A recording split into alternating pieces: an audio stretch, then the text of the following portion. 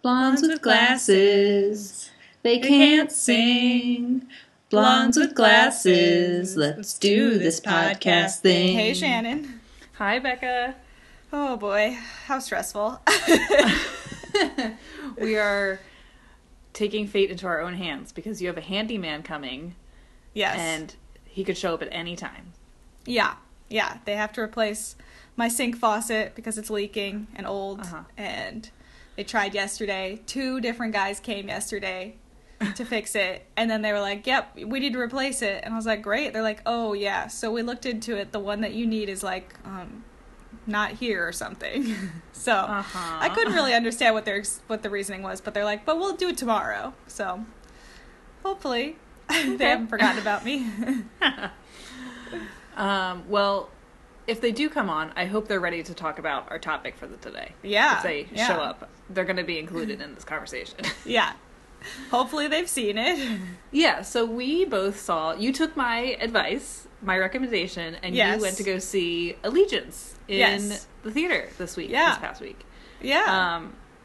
So it was, in case our listeners didn't go see it, it's a musical that was on Broadway last year, and it didn't run for very long, but they recorded it, and they finally were like, let's show it in movie theaters, and so they had a one-night-only event like they do with a lot of National Theater productions, and we both, from different cities, went to go see it, of a play of the past, a musical of the past. I just love that. I think it's great. Yeah. I wish it was more than one night. I thought that was kind of ridiculous. I don't know why that's I think that's to make it more, like, immediate. Like, you have to go see it that one night. But it's difficult because, like, it was a Tuesday night, which is... So anybody in the theater community can severely limit them going to see it because it was just luck that I didn't have a show that night. I had a show that afternoon, but not that night. So I was able to go see it. But other people, like Monday is the only day off for most theater people that work on shows. So, and the theater community is huge in going to see theater, obviously. Yeah. So, well, it was like sold out everywhere here. It was sold out in all the comfy theaters, and so I had to go to a very close theater, but with crappier seats, and that was packed to the brim. Yeah. And I just thought, there's demand. The rim? Packed to the brim? It's the brim. Packed to the brim. I don't understand. Brim, like a hat brim. Okay. Never mind. What are you saying is the correct and what's the incorrect? Rim is incorrect. Brim is correct. I said brim. Oh, I thought the brim. God. It sounded like you were correcting me with the exact thing I said, so we'll try to figure that out. 1,000 apologies. I'm so sorry. Thank you. Anyway, so it felt like, well, there's demand, and I'm certain you could get even more people on another night as well. It's like, you have this recording, please show it elsewhere. So this is a big conversation that a lot of people in my world talk about a lot, because I think we might have talked about this in the theater episode that we did many, many moons ago, but I'm huge. This is like my life. I want, if I could pick a dream job, it would be to capture theater productions and send them to whoever wants to watch them. And there are a lot of people that are in that camp that are, making these performances available to other people that can't go to Broadway to see it before it closes. But there's also a lot of people that think that theater should stay in a theater building and should not be recorded. It takes something away, which is true. Like, you're not seeing the same thing at the end of the day. You're seeing more. Well, you get close-ups, you get directorial choices, like, visually added, layered on top of it, that I think added so much value to it. Then, yes, I understand that there is the magic of live performance, and you can't beat that or whatever, being in the theater, being a part of this whole thing. But I think there's still a significant amount of that when you are in watching it in the theater with all these other people. It just happens to be a movie theater. But you also get to see close-ups of people's faces. You get to see different angles on the stage than you would ever get to see in a live performance. And it's so much more accessible. It cost me, it cost $18 for these tickets. I didn't have to, I could go on a Tuesday night, and 5 minutes from my house. And I just think is just so ridiculous that people, like, there is the stage version. Anyone who wants to go see that and can go see that, and that nothing is being taken from that. Mm-hmm. This is just adding another dimension, another audience. So, like, I don't really, like, anyone who wants to tell me that there's something inherently bad about recording and distributing a live shows. I just don't have any patience for them. It is a very exclusive mindset. Like, it's like you don't want to allow people into the club. That's what it feels like to me. And as somebody who wants to make theater accessible for everyone, I want people to come see shows. And especially, like, with this example. This is a great example of a show that really needed this platform because it closed very quickly on Broadway, and Broadway is a very expensive place for a show to live. Mm-hmm. So all the time shows that have been running for years, all of a sudden one month they're like, we can't afford it anymore. That's what happened with Billy Elliot, which they also recorded. Mm-hmm. And it was because in Billy Elliot's case that there were so many kids in that cast that it was, and the mechanics of the show were so expensive to maintain because the kids had to be in school, they had to triple cast the kids. Like, it's just unbelievable how the overhead costs for a show on Broadway. And if it's not doing a national tour, which is already insanely expensive, both for the show to do and for a person to go see, then seeing it in a movie theater when it's already closed is not going to hurt the performance that was on Broadway. Like, and this is the story of Allegiance is very timely, and I'm really happy that they were like, let's take this opportunity to actually use the recording we made and show it to people. And I kind of understand the other side of the equation, but not in this scenario. No. Like, if I understand why people are like, Hamilton should not be broadcast, because I kind of get it. Like, they want to keep it exclusive. They want people to see it in its state that it was meant to be seen. Like, I kind of understand. At the same time, I don't. Like, you sold the soundtrack. Once you've done that, you're saying you can get half the show. And we're sort of taunting you with the rest of it. And then once the original cast is no longer performing it, they're also sort of taunting you with, you'll never see the show in the original form it was originally intended, because that original cast is gone.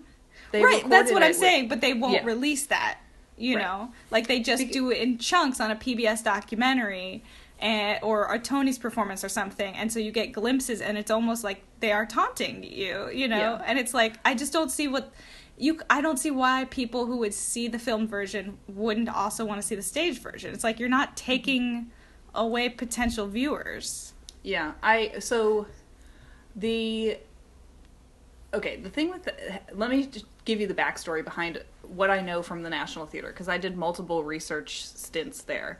Mm-hmm. And for years and years, when Benedict Cumberbatch was blowing up and everybody was obsessed,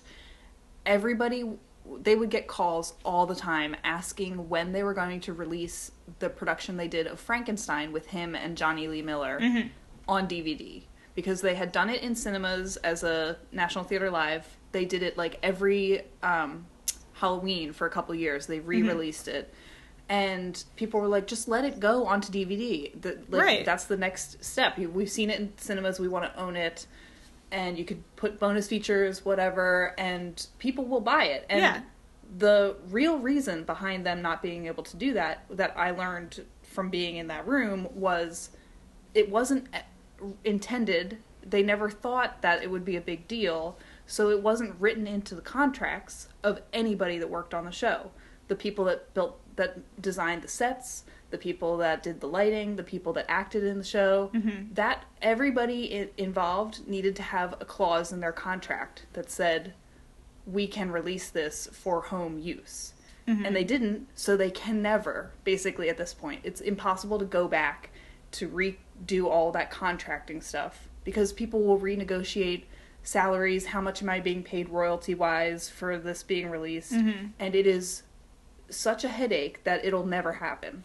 And it's like a hard truth, but we're in like a point where people are starting to realize that you can cross-pollinate between stage and screen and screen and home movies and stuff. So they haven't quite put all the pieces together yet, where they realize like you can track the same audience all the way through.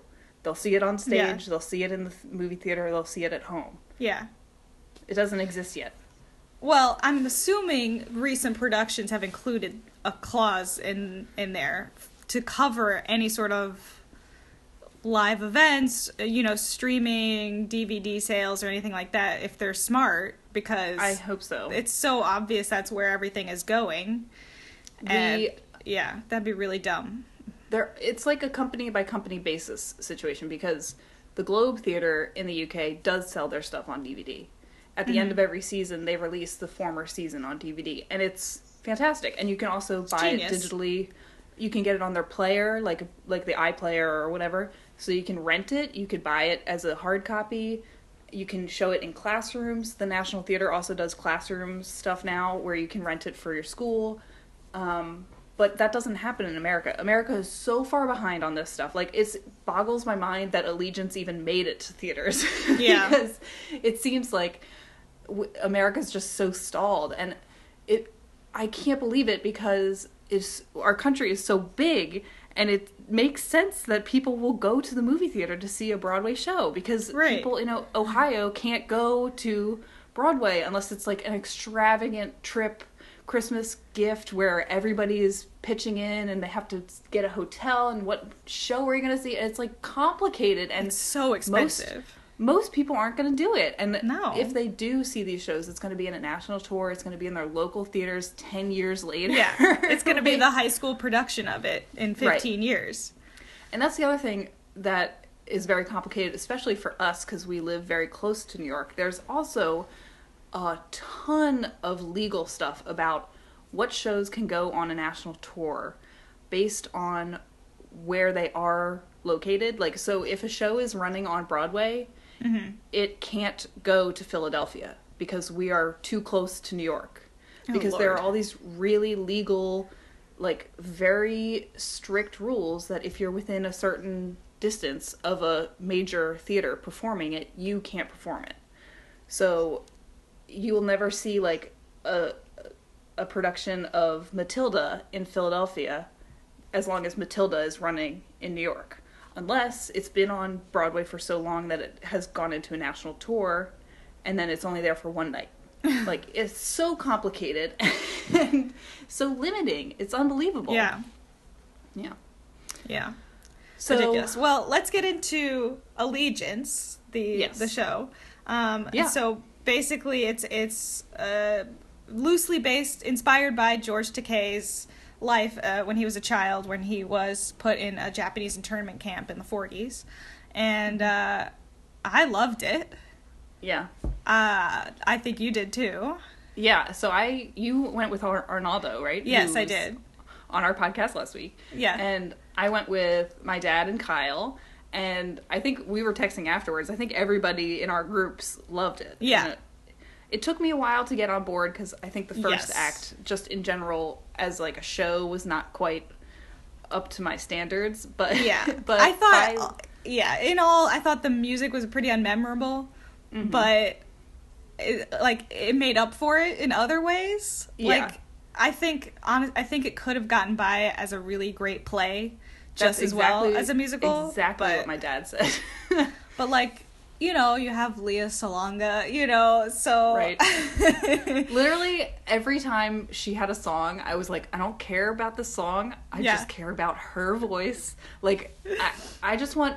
this is what I tweeted after the show. I was like, every performance that Lea Salonga does needs to be recorded for posterity and, like, sent to the historical archives. 'Cause she's amazing. Yeah. And I'm so sad, because she barely acts on Broadway anymore. And it was, like, so touching to actually see it, even though it was a year ago, like, that's the whole point, is we got to see her on Broadway in a weird way. Yeah. I'm just so happy I saw it. Yeah, I thought the way the music sort of was used, it just felt like every time there was some sort of heightened emotions, people just started singing, and they just singing their line, sort of a thing. So I don't know, like, there was nothing really catchy. Maybe that one where... At the dance? Yeah, the dance, The Act 1 finale, yeah. I think that was the only song where I was like, this feels like... Well, I could tell, because I was like, this is a musical theme where at the end of the first act there's going to be a huge number. It probably will have a dance. Like, it was very West Side Story to me. Yeah. And I appreciated it. The song was catchy, as you were saying, and I think part of the problem was like they were using motifs from the 40s, which those musical motifs aren't the most exciting. Yeah. You know, like, it's very classic music now for us, and it's not as fun as some other musicals. Like, I don't know, but it's the acting was great. I loved George Acting Takei. was amazing. He was so good. And Michael K. Lee was amazing too. That was the boy that Lea Salonga was in love with. The boy. He's a man. But he's a super star in Asian, like the Broadway of Asia, because there's well, I know I've seen him before elsewhere. Yeah, but I couldn't place it. IMDb, and there was some stuff that I recognized him from, but now I can't recall it. But he was great. He was he's been in Asia for like the past 10 years, and there's a really great BuzzFeed article, which I know is not usually the place to find these amazing articles, but they have some long read articles that are unbelievable. And I will link this one onto our blog because I've used it before on my own Broadway blog.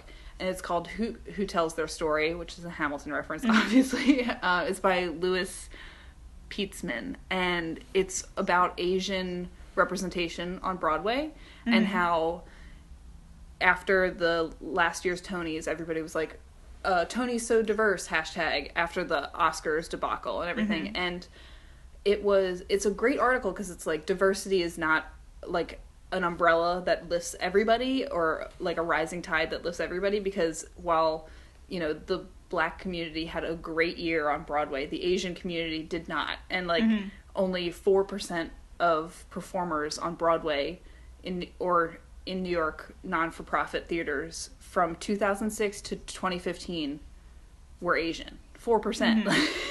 So that doesn't include Allegiance, but the fact that a show like Allegiance could make such a difference percentage-wise is really sad, because the only reason it was at 4% anyway was because there was a revival of The King and I, basically. Like, and then there are like a few people here and there that are spread out. Like, there's the 2 lead roles in Aladdin are played by Asian Americans, and there's an Asian woman in Avenue Q. It's like one person in Waitress, one person here, one person there, and so it's like very, you can say the Tonys are so diverse, but at the same time, not quite, you know. Right. There's a really long tradition is the wrong word, but like really horrible precedent on Broadway of having white actors cast in Asian roles, and like including Jonathan Pryce, who won a Tony for playing an Asian role in Miss Saigon, which was a huge legal battle,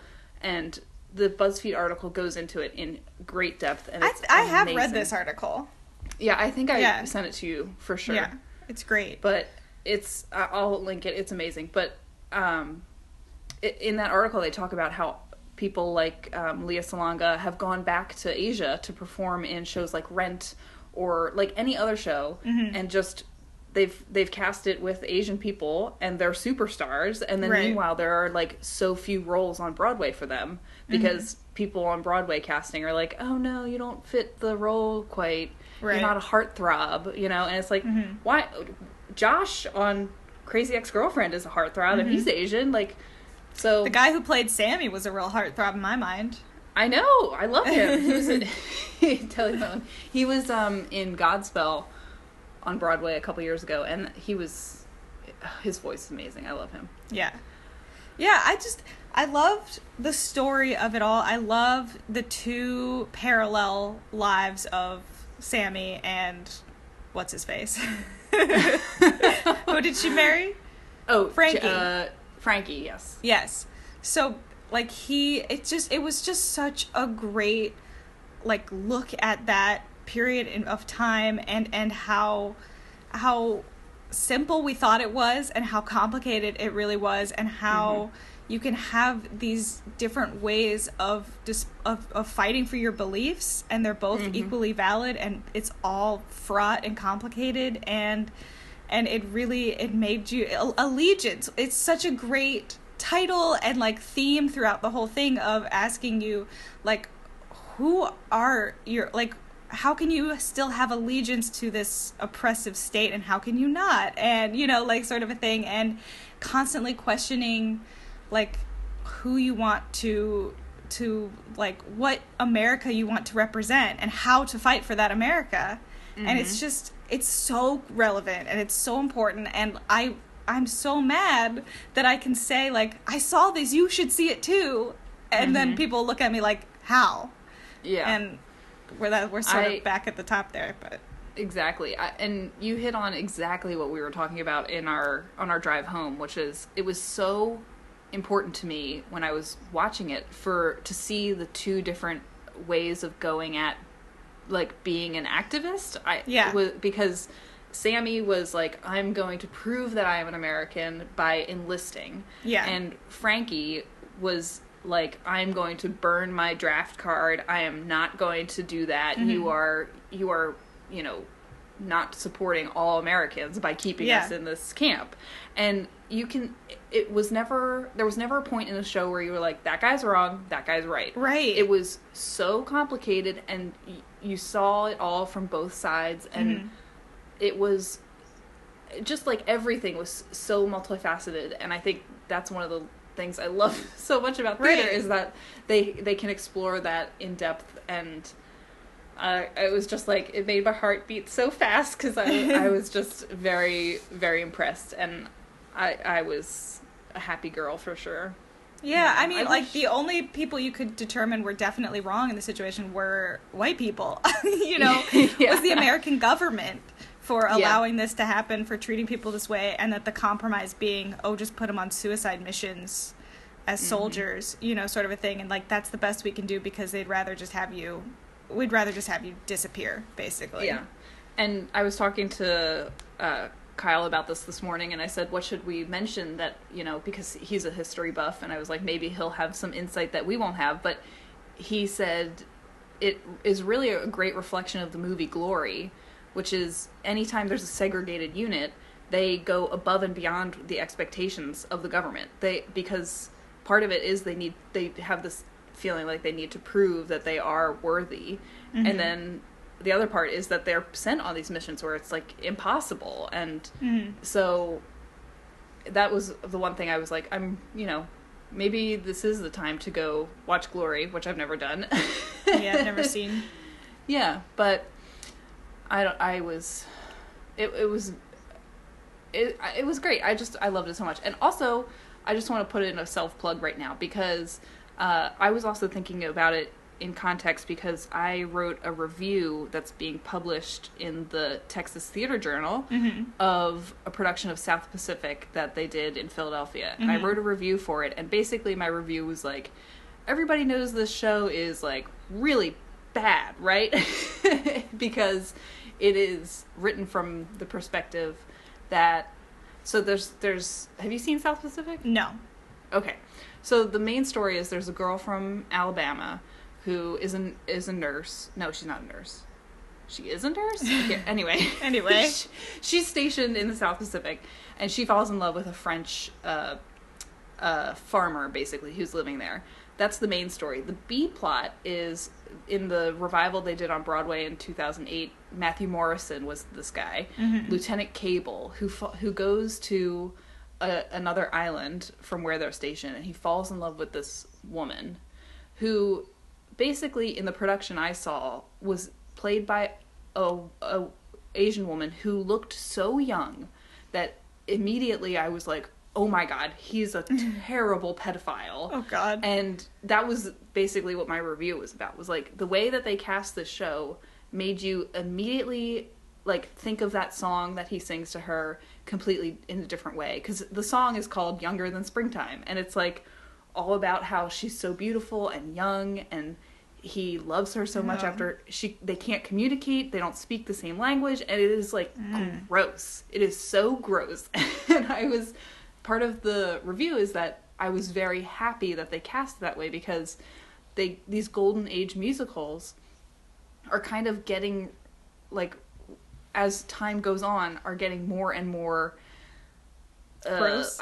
Gross. Yeah, that's the best way to say it. It's like there are all these themes that are like no longer accurate or allowed, and by actually pointing them out and saying like, hey, that's a red flag, they take the opportunity that not every theater does to say like, maybe he didn't actually, maybe he was exoticizing this woman, like she was just a kid and she had to sell her body to like make some money. And I think that seeing that and seeing Allegiance is like, it was nice because not every production of South Pacific, like the Glenn Close TV movie version with Harry Connick Jr., does not have that theme in it, but it was, I don't know. I'm trying to think of other things from Allegiance that we can talk about. The whole thing's a flashback. We could talk about that. Yes. They start off 40 years after this, the events of the musical, and so I actually thought that really worked for me because it just made everything so much more painful. Knowing that the first 5 minutes they tell you he hasn't spoken to his sister in 40 years. And knowing that throughout the entire musical is so heartbreaking. And it just makes the ending that much harder. And then that much more, like, makes you want to cry at the end when they, reveal another thing. Well, let me tell you about one of my favorite off-Broadway musicals I ever saw. It's called Yank, a World War II love story. And I wrote a research paper on it in college because I was doing a paper on LGBT representation in musicals over the years. And Yank was an off-Broadway show which was framed exactly the same, where it started with a flashback, like in the now, and it was a kid who had found a journal, a young man who had found a journal, and he was reading about this guy's life in World War II, and he realized that he was in love with somebody in his platoon, and then he plays that character in the flashback of the show. And it's all, so, because he's a young gay man, and he's reading the story about this gay man from the past, and so I've seen that before, and I'll tell you, it works like every time, because again, it was the same thing in that show as well, where it is, I think that's what TV tries to do all the time, and it doesn't work, and I can't quite figure out why. Maybe it's the music, actually, like, tugging on your heartstrings, or I think it's because it's not an episode of television. It's not an episode of something. It's the whole contained story, and it affects how you view the rest of it. The whole thing, yeah. Yeah, and it really ties the whole thing together.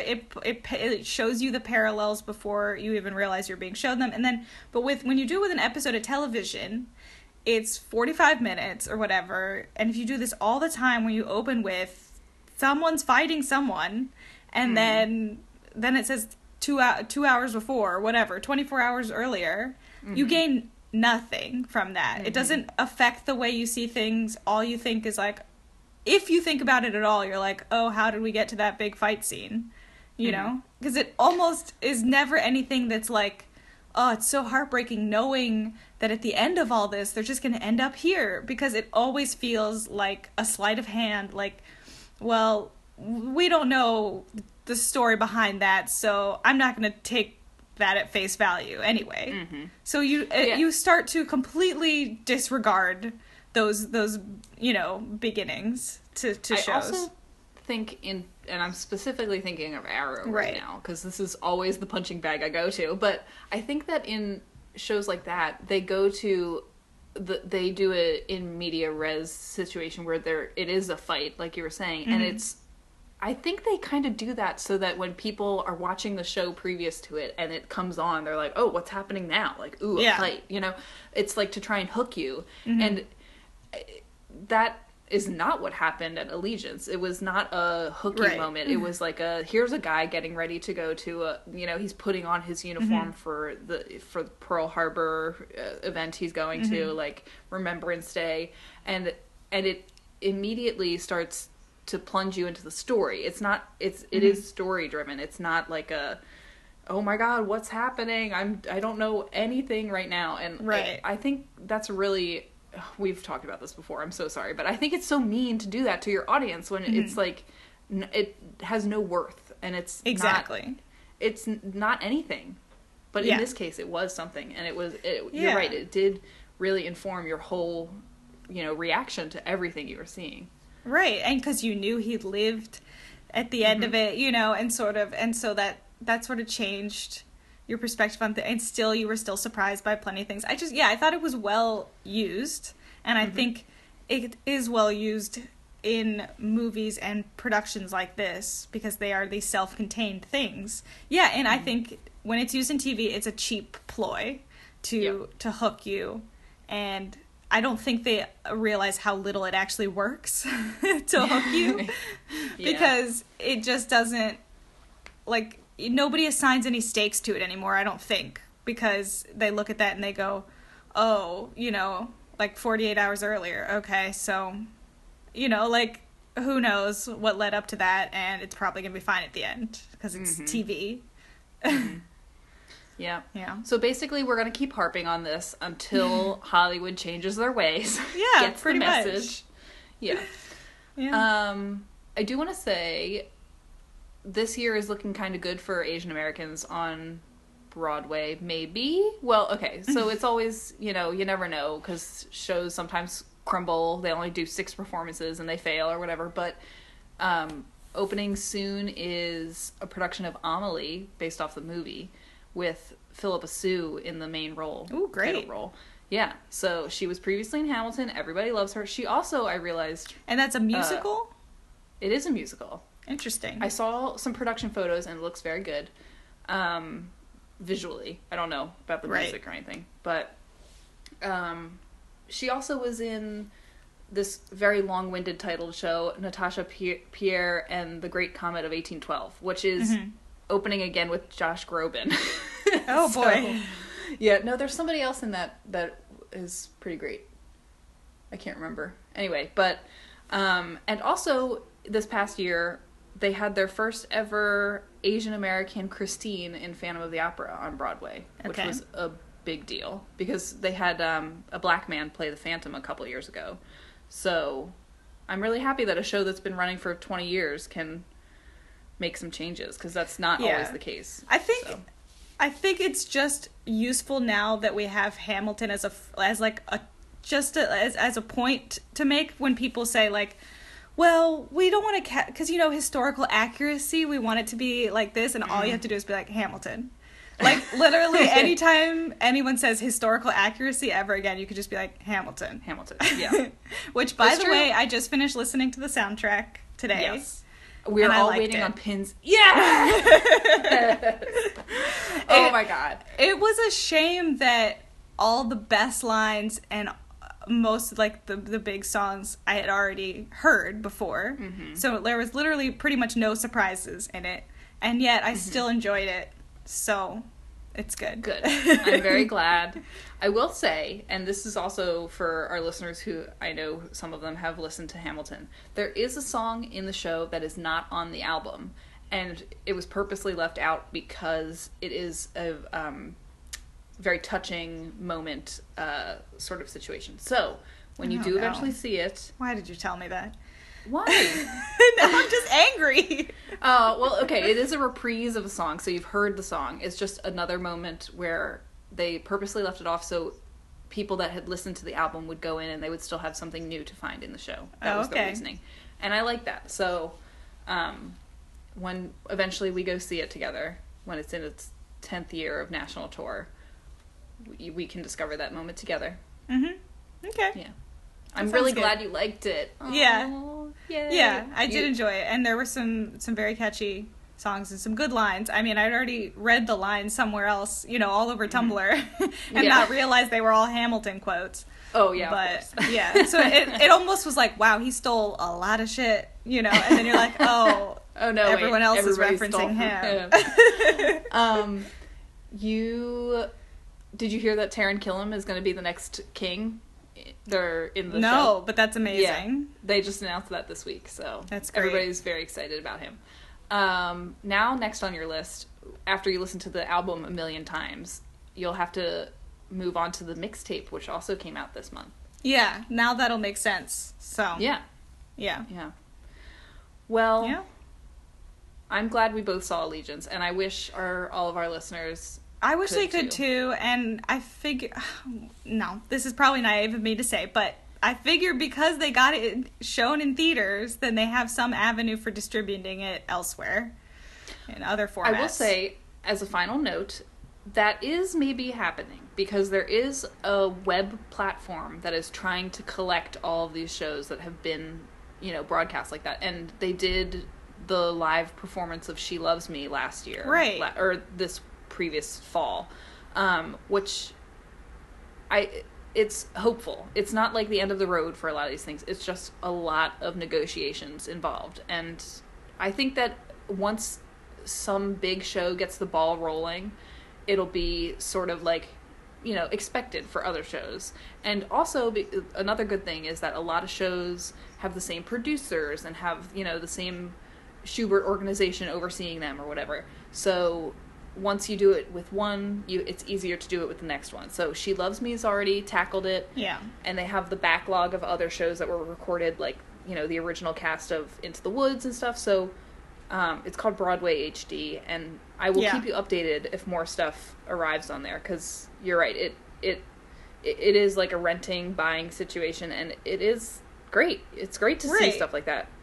Yeah, because it's such a bargain. You could pay $90, $100 for a theater ticket, or you could watch it for, a fraction of that.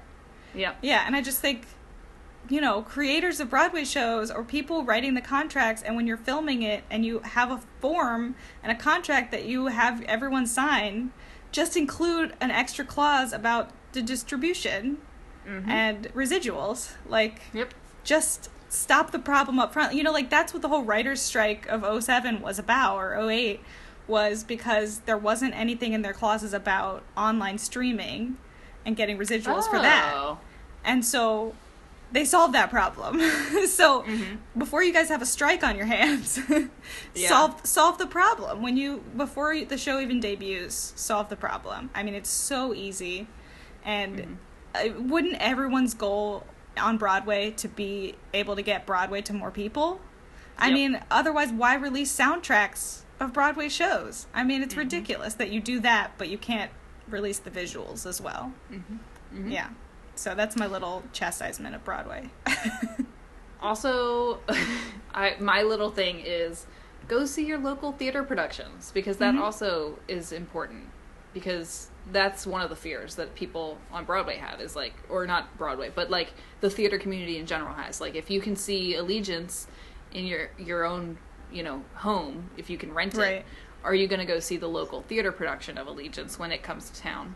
And so it's right, you are right, you get to see so much more when it's on a screen, when it's filmed for you, but at the same time, there is something special about going to a theater. Well, if they can make more money by selling DVDs so that they can lower the cost of ticket prices, then, again, you're lowering, the barriers to entry, and you're allowing even more people to watch. So that is true.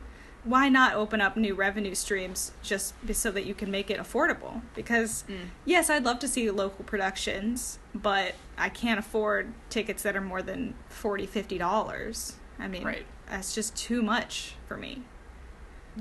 Yeah. There are a lot of theaters that have usher programs where if you volunteer to usher, you can see the show for free. I will also say that. Okay. So, hot tip. Cool. They do that at my theater. That's what I did in high school. Do you have a recommendation? I was just going to ask, so I'll go first then. My recommendation is for real this week. It's the White Rabbit Project on Netflix, which is the new sort of spin-off of Mythbusters. Oh, so it's a 10-episode series with the B team from Mythbusters, so Grant and Tori and Carrie, and they do basically Mythbusters type of things, but it's structured a little differently, but they still do everything that you loved from Mythbusters. So there's kind of explosions and facts and historical stuff and testing of myths and stuff like that, but it's less myth-based and more historical-based. So they're trying to, test weapons from World War II, or seeing what else? Like, the best superpower, how can we become superheroes, stuff like that. So we've been watching it in the background while playing board games, and it's the perfect show to do that. So you haven't been watching it at all? No, because you don't really have to pay attention until they actually do the explosion, because it's, talking head stuff or showing historical footage of Hitler, Sure. So it's, if you're doing a puzzle or something, I would recommend it for you as a puzzle show. Okay. I'm literally doing a jigsaw puzzle right here, right now. So perfect. Yeah, there we you can go. watch it when your sync people are over. Yeah. Oh God. I can't bring myself to watch anything when the handymen come, but it's also like I can't just like sit here. Do you listen to podcasts? No, I don't, like, what? Like, I don't know, like, I don't want them to hear what I'm doing, so, like, I'll maybe go on the computer for a little bit. Sometime, like, yesterday, I was like, Julie, can you call me? Because I feel really awkward, and then I went to my room and talked on the phone with her. No, that's so weird. I did my jigsaw puzzle for a little while in silence, but, yeah, like, I'm not going to put on a podcast. Like, that's so awkward. Yeah, it is really awkward having work people in your apartment. Like, that's how it is. It's awkward. No, but you're making it awkward by keeping it silent. Put on a podcast. No, then they'd have to hear the podcast. And then they couldn't, like, talk to each other about the problem. Okay. No, it's so weird. No. I can barely pick a podcast that, like, my parents could overhear. Like, am I going to listen to the latest How Did This Get Made while the handymen are over? Like, no, I'm not. Like, that's insane. I just want to say that How Did This Get Made has really affected my life recently, because we were listening to, I can't remember whichever episode it was, but the one where Jason comes out and the first thing he says is, we're going to talk about frog titties! Because now we just yell that in our house all the time. It's amazing. So you should pick that episode. That'll be great for the handyman. Perfect. Yeah. I think that'll go over well. Yeah. So what's your recommendation for me? So this is another thing I watched over Thanksgiving break. I watched this with Julie and Zach. It's called Search Party. You've probably heard of it. It's on Comedy Central? TBS. TBS, that's right. Yes. I've seen some ads for it. Yeah, it's great. It's 10 episodes, I believe. And you can watch them all. They all came out on the same day last month. So either way, you can watch it all. And it's great. It's a great show to, like, binge. It's about these 4 like hipster millennials that you hate, except the main character Dory is played by Alia Shawkat, I think is how you pronounce her name, I'm not sure, from Arrested Development. And she's amazing. The character is really fascinating. Does an incredible performance in this show. And it's basically these 4 annoying friends. It's like this dark comedy. They're like, an acquaintance of theirs from college has gone missing. And she really wants, and like Dory, Alia, she really wants to, like, find this girl. And she's convinced that she can find her. And so you sort of follow this mystery as it unfolds, and it has a really satisfying ending where it's just it's amazing. And then and so Julie loved it as well, and we talked about it, and she had this beautiful analysis of it. She related it to, like, The Stranger and absurdism, and it's just like I loved it, and I loved being able to talk to someone about it afterwards. So once you watch it, you'll want to talk to me about it. Cool. All right, I will. It's called Search Party on TBS. It's a half-hour show too, right? Yeah. Oh my God, it's basically like 20-minute episodes. Perfect. They go so fast. It's ridiculous. That's great. That's exactly what I want in life. Yeah. It's just only shows that are 20 minutes. Yeah. Also, can I do a very small second recommendation? Sure. Because you brought it up. There was a Hamilton episode of Drunk History last week. If you didn't watch it already. With Alia Shawkat. Yes. So that's why I thought of it. And Aubrey Plaza, who, of course, is... we all love her, too. So, so Hamilton fans, if you haven't seen that, I would watch that, too. Yeah. Just watch Drunk History. It's really fun. Oh my God, I love it. It's how I learned half of my history lessons. Exactly. We were watching, actually, one of those White Rabbit Project episodes, and they had something that was in a Drunk History, and I was like, I already know it. Right? My dad was like, sell the Eiffel Tower. Yeah, and my dad was like, I'm reading this book about them building the Brooklyn Bridge and what that was like, and I was like, don't worry, I got this. Like, let me tell you the secret behind it. So it turns out it was the wife all along. Exactly. Oh my god, I love it. Yeah. All right, Great. Well, does Zach have a thing for us this week? No. Well, you're going to be with Zach next week, right? Not next week, but the week after. Yes. Yeah. Okay. So I'll make him you could record a bunch of messages for us. All right, we're gonna have a surplus of Zach. Yes. I can't wait. It'll be great. Perfect.